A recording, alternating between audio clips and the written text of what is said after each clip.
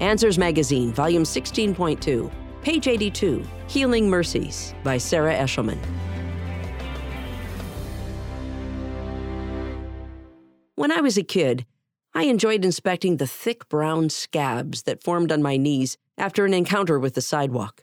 Though my wounds these days usually consist of paper cuts or scratches from my puppy, I still enjoy watching the wound scab, close, and disappear. Healing is an intricate process. Platelets, special blood cells, along with calcium, vitamin K, and a thread-like protein called fibrinogen, rush to the wound and form a scab to keep the blood in. White blood cells attack any germs that get through the scabby armor. New cells repair the torn skin and broken blood vessels. Collagen forms the foundation for new tissue. But my body is dying, and so is yours. Adam's sin in Eden doomed our bodies to corruption.